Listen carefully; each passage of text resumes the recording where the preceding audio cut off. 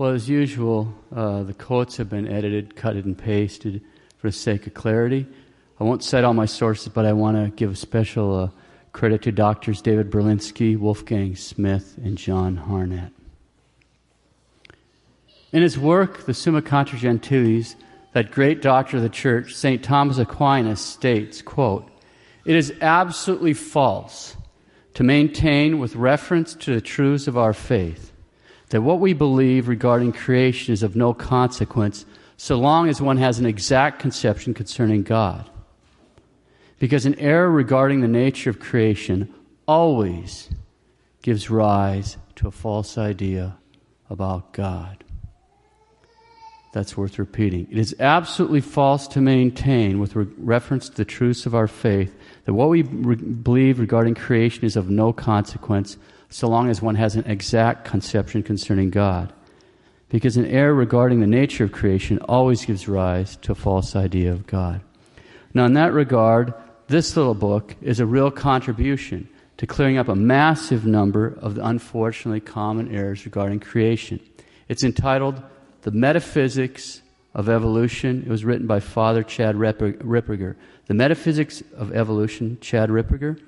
It's a perfect gift for the priest or philosopher in your life. It's academically rigorous, it's pretty dense, but it's really, really good, and it has a nifty little dictionary in the back of terms, okay? This work is a reflection on an application of first principles to the claims of evolution. Now, we've talked about first principles before. Here's just an example of first principle if anybody's forgot. The principle of identity, A is A, like this book is this book, or this thumb is this thumb. And we pointed out that no one can deny fundamental self-evident principles. No one can deny first principles. If he does, he's a madman, and he can't be reasoned with. In this work, again, it's The Metaphysics of Evolution by Father Chad Ripperger. Father Ripperger lays out a series of irrefutable and absolutely conclusive arguments from first principles which demonstrate the absolute impossibility of evolution. I'll quote from the conclusion of this brilliant little work. Father Ripperger: "When we consider first philosophy, that is, that branch of metaphysics which studies first principles, and we apply first principles to evolutionary theory, we begin to realize that every form of evolutionary theory violates some first principles.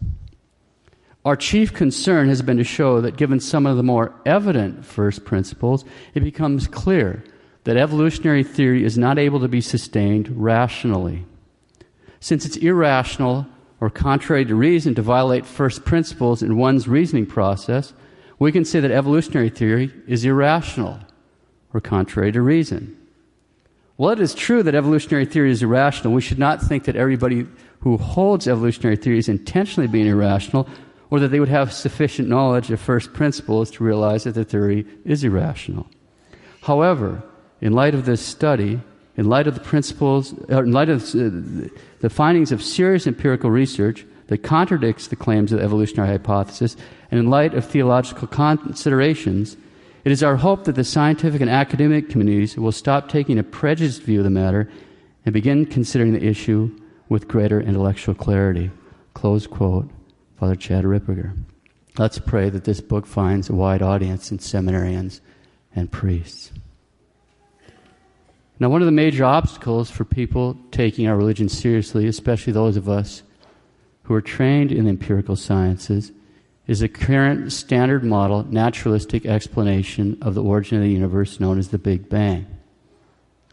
Now, just in case someone here isn't familiar with the standard naturalistic explanation, we'll take a moment to summarize in only the most general terms what the cosmologists claim. Now, a cosmologist is a physicist who specializes in the study of the formation and evolution of the universe. Okay, almost 100 years ago, astronomers were analyzing the light from galaxies, and they noticed a phenomenon called a redshift. We don't have time to get into technical details, but we can say the one possible, and it's not unreasonable, one possible way of interpreting those redshifts is that they're signs that the galaxies are moving apart.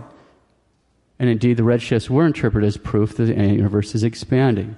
And the assumption was that the more redshifted the light, the farther away the galaxy. The cosmologists, again, those are the guys who study the formation and evolution of the universe. The cosmologists then reasoned, if the universe is currently expanding, then if we go backwards through time, sort of run the movie backwards, so to speak, there once was a time, roughly 15 billion years ago, when the whole universe was squished together in a tiny volume. The whole universe, everything, was squished together into a point much smaller than a proton. And by everything, the cosmologists mean all energy, all space, and all time squished up. Everything in the universe, all squished together in a point smaller than a proton, a point of infinite temperature and density. And then suddenly, for no apparent reason, the Big Bang happens, which is everything begins exploding outwards. And as the universe expands outwards and cools, the energy begins to condense into matter until the universe becomes a gigantic, transparent, expanding cloud of gas, made up mostly of hydrogen with helium and some traces of lithium and deuterium. Over time, inside this immense expanding gas cloud, by the force of gravity, vast areas of gas begin to coagulate until galaxies and stars are somehow formed, until finally, after 15 billion years, we have the current universe just as we see it today. So now that we've considered a thumbnail sketch of the Big Bang, let's ask ourselves a question.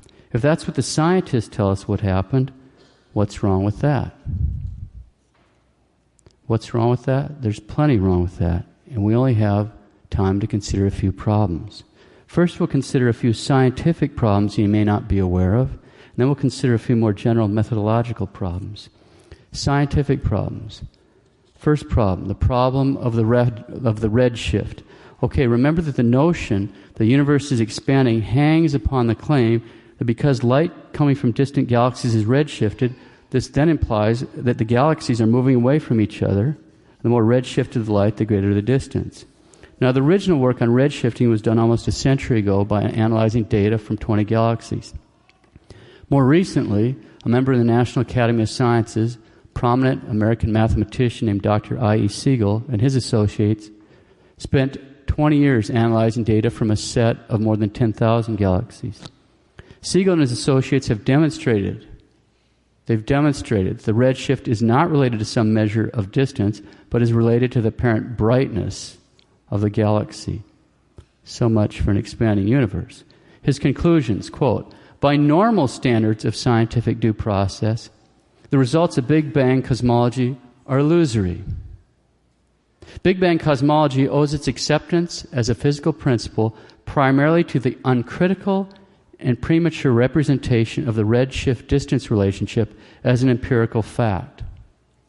Observed discrepancies have been resolved by a pyramid of exculpatory assumptions which are inherently incapable of non-circular substantiation, close quotes.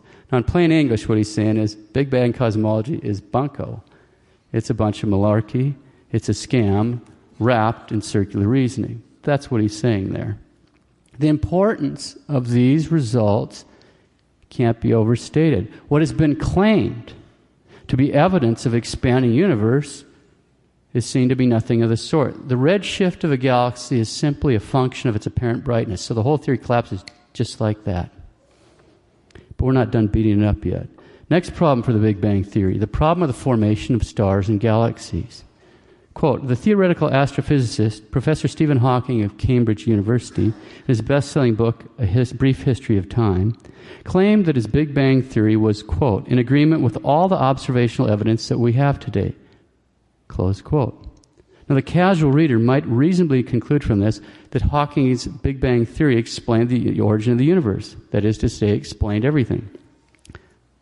Surprising, this is not the case. A few sentences after Professor Hawking claimed that his Big Bang theory had explained all the evidence, he admitted that among the few remaining unanswered questions was the question of the origin of the stars and galaxies.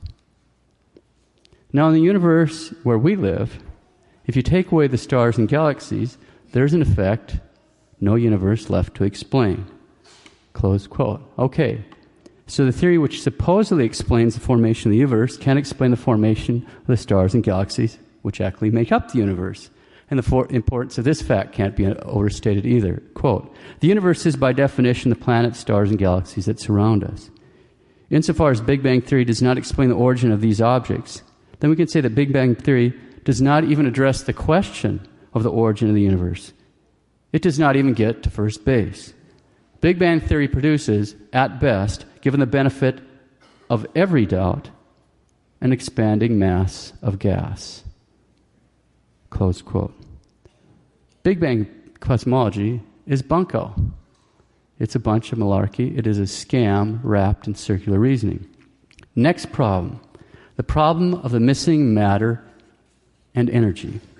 Now, according to this theory, as we heard, under the force of gravity, vast areas of gas begin to clump up together until galaxies and stars are somehow formed. The strength of gravity depends on the amount of matter, the amount of stuff. The more matter and energy, the more gravity. So they've surveyed the skies and calculated the amount of matter they're scattered out across space, and that's the problem. According to this theory, there needs to be quite a bit more matter and energy than they found in order to have the gravitational forces necessary to form all the stars and galaxies and galactic clusters and superclusters. Keeping in mind, of course, that the theory doesn't actually explain their formation. But anyway, according to this theory, there needs to be quite a bit more matter and energy than they found in order to have the gravitational forces to form all the stars and galaxies and galactic clusters and superclusters within the so-called 15 billion year age of the universe. So how much more matter and energy do they need for the theory to work? Well, according to NASA, as of January 2013, just a few months ago, when they survey the universe, they can't find 95.4% of the expected matter and energy. Think about that. As the chairman of the astronomy department at the University of Washington put it, quote, "It's a fairly embarrassing situation to admit we can't find 90% of the universe." Close quote. Yeah, I'd say so, but he's actually working with old data. Now they can't find 96% of their imaginary universe. And then they've gussied up this loss with fancy terms like cold dark matter and dark energy. But keep in mind that not only has nobody ever seen either cold dark matter or dark energy, they don't even know where to look for this stuff. The missing 96% of the universe reminds me of the man in the poem. As I was going up the stair, I met a man who wasn't there. He wasn't there again today. I wish he'd stay away. Big Bang cosmology is bunko. It's a bunch of malarkey. It's a scam wrapped in circular reasoning. Next problem for the theory, the problem of the cosmological constant. Now, we don't have the time to explain the significance of the cosmological constant, so we're just going to point out the magnitude of the problem. Professor Steven Weinberg, he's a Nobel Prize winner in physics, points out that the discrepancy between the observed value for this constant and the predicted value according to Big Bang Theory is greater than 118 orders of magnitude. Okay, for those that weren't trained in the empirical sciences, what does that mean to say the discrepancy between observed values for this constant and predicted values is 118, it's greater than 118 orders of magnitude? Well, picture the number 1 followed by 118 zeros. The number 1 and 118 zeros. To be off by 118 orders of magnitude, and it's more than that, means the predicted theoretical value of this constant is not 100 times greater, not 1,000 times greater, not 1,000,000 times greater, not 1,000,000,000 times greater, not 1,000,000,000,000 times greater, but 1 followed by 118 zeros times greater than the experimentally observed value. Well, that's just beautiful. Quote, "The scale of this problem is so great that no other problem in cosmology comes anywhere near it. It is so embarrassing and so challenging that you can read whole books on cosmology without encountering a single mention of it. Nowhere in Professor Stephen Hawking's popular books does he spell out the nature of this problem. It is as if he does not want to acknowledge that it exists." Close quote. This stuff is bunko, it's malarkey, it's a scam wrapped in circular reasoning. Finally, the problem of a hidden ideological assertion. In the large-scale structure of space-time, a book published in 1973, Professor Stephen Hawking states that, quote, "We are not able to make cosmological models without some admixture of ideology." Close quote. "We are not able to make cosmological models without some admixture of ideology." And then, as a concrete example of an ideological assumption, he cites the Copernican principle. The Copernican principle, obviously it's named after Nicholas Copernicus, is not an experimentally determined scientific principle. It is not a scientific principle at all. It is an ideological assertion that the earth is not in a central, specially favored position in the universe. As one cosmologist put it, quote, "It is evident that no well-informed and rational person can imagine that the earth occupies a unique position in the universe." It is evident that no well-informed and rational person can imagine that the earth occupies a unique position in the universe. To which I reply, it is evident that no well-informed and rational Catholic can possibly deny that the earth occupies a unique place in the universe. He came here. He came here. This stuff is anti-Christ, anti-Catholic bunko. The point here is these cosmologists start with the ideological assumption there's no intelligent design on a cosmic scale. And surprise, surprise, surprise, surprise. Then their so-called scientific results show there's no designer. They start with the hypothesis no designer, and they grind for a while, it kicks out no designer. That's circular reasoning.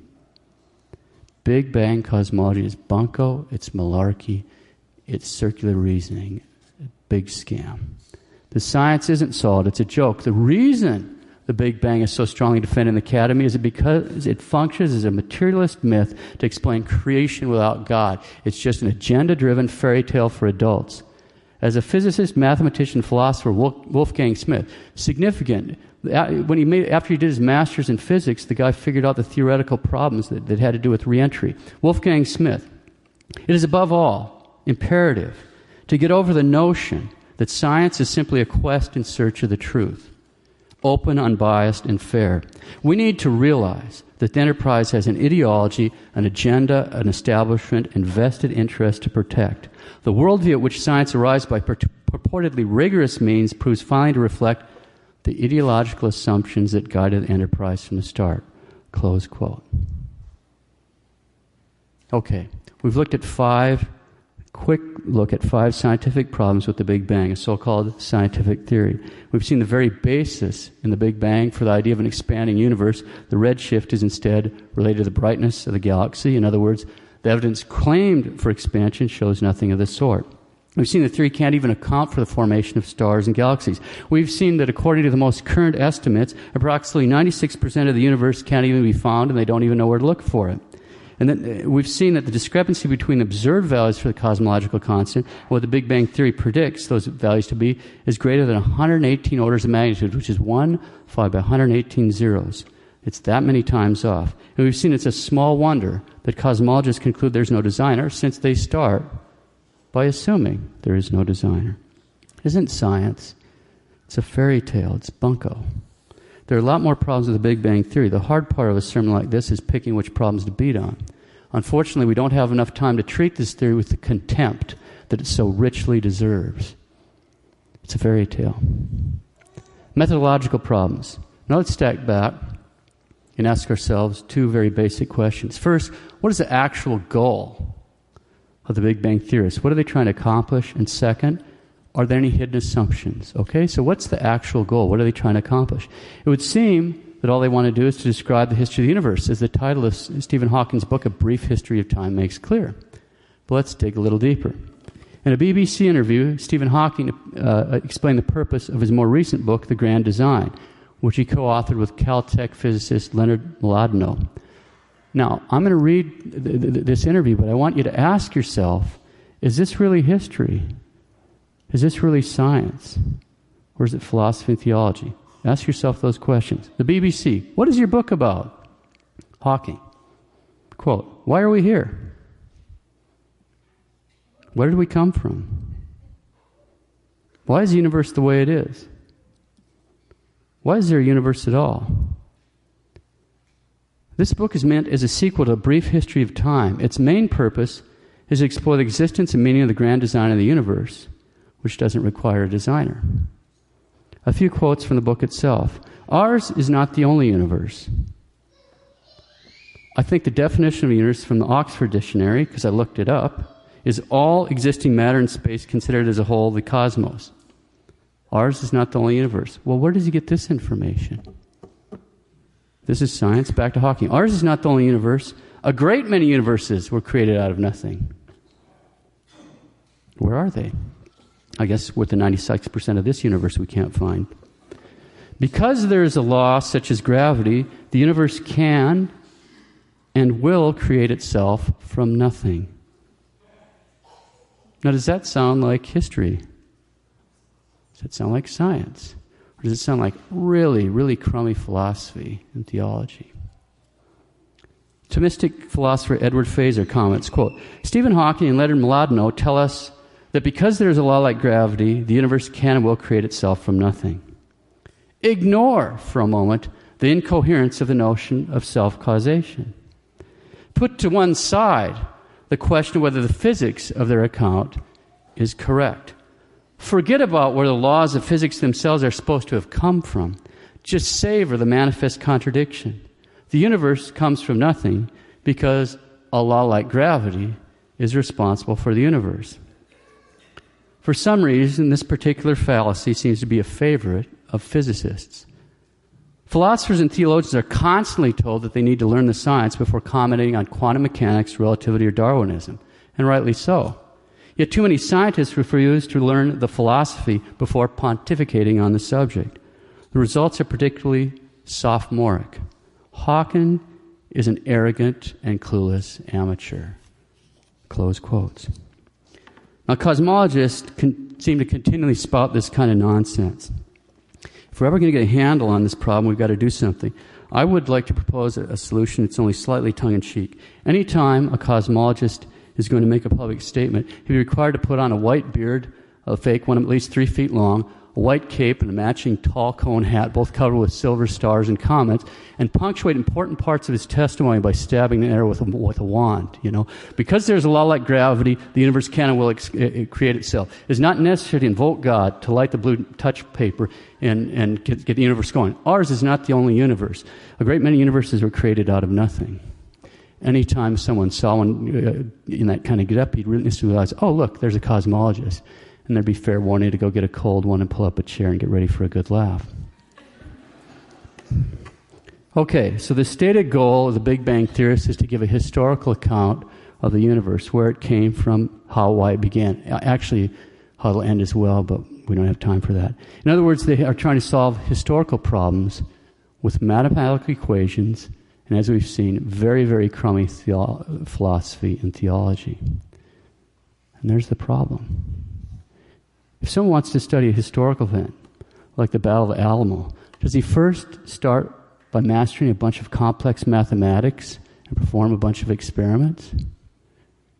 If someone wants to study a historical event, say the story of Our Lady of Guadalupe and the conversion of Mexico, does he pick up an advanced physics textbook? Of course not. But why not? Because although in some cases mathematics and science can contribute to historical studies, history is not a math problem. History isn't a science problem. History isn't a philosophy problem.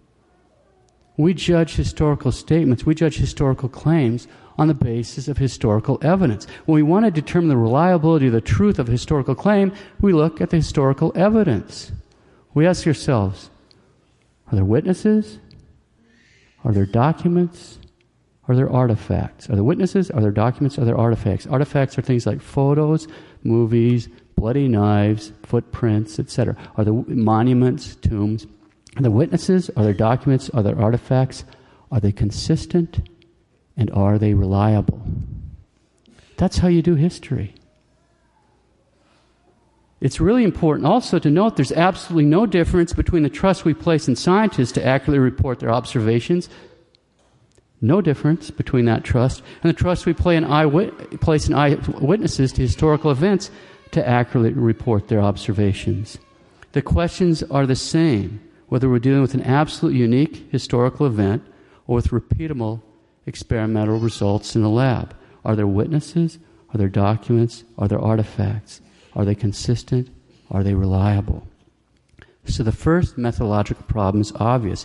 If we're setting out to answer a historical question, we need to employ historical methods. And the cosmologists are not doing that. And once we see that clearly, one of the most important hidden assumptions becomes obvious. See, the history of the universe is being treated as if the only available evidence are the artifacts. And what are the artifacts? The universe itself. The history of the universe is being treated as if the only available evidence is the universe itself, which is only an artifact. And that assumption makes it possible to act as if the whole historical question could only be solved with science and math. But if we assume that all we have to work with is the universe itself, that leaves us only two possibilities. Either the origin of the universe was not witnessed, and therefore there aren't any documents. How could there be? Or the origin of the universe was witnessed, but the witness has certainly left us no reliable documentation. That's it. Either the origin of the universe was not witnessed, so of course there are no documents, or the origin of the universe was witnessed, we have no reliable documentation. All we have is the universe. In Plain terms, the first possibility, no witness means no God, so of course there can't be any historical accounts of the origin of the universe. The second possibility is there is a witness, so there is a God, but he left us absolutely no reliable documentation. He left us no historical accounts of the origin of the universe.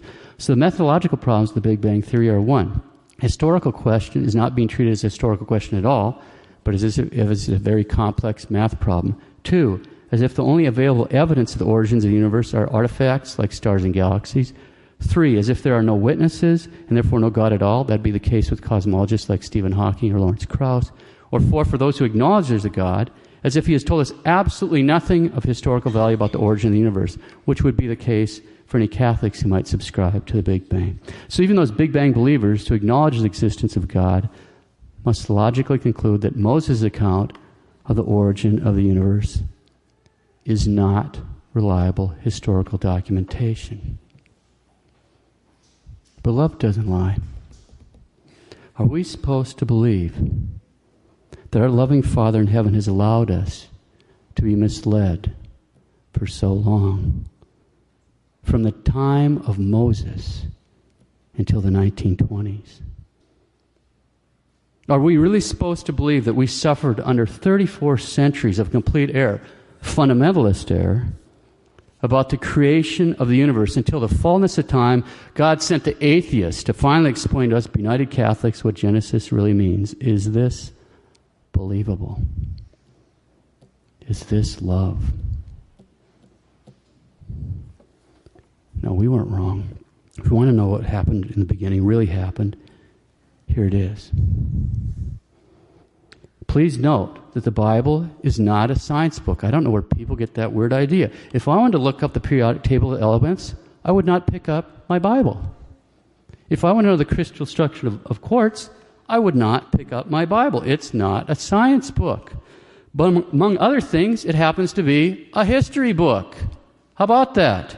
And right here, if I open it up, right here, in the beginning, it has, right in the beginning of the Bible, we can find the testimony. It was given to Moses by God Almighty, the creator of the universe, who told him about the creation of the universe. And that testimony was made by the most reliable possible witness there could be, God Almighty. This is the most reliable possible documentation that exists because it is the inspired, inerrant Word of God. In the Holy Scriptures, the Holy Bible, the inspired, inerrant Word of God contains a solemn warning that ought to ring in our ears every time we hear someone try to defend fantastical fairy tales like the Big Bang. If you believed in Moses, you would believe in me. But if you don't believe in his writings, how will you believe my words? Those are his words. The incarnate Word. Christ our Lord, the second person of the most blessed Trinity, saying, if you believed in Moses, you would believe in me. But if you don't believe in his words, why would you believe my writing words? It's absolutely false to maintain, with reference to the truths of our faith, that what we believe regarding creation is of no consequence so long as one has an exact conception concerning God. Because an error regarding the nature of creation always gives rise to a false idea about God.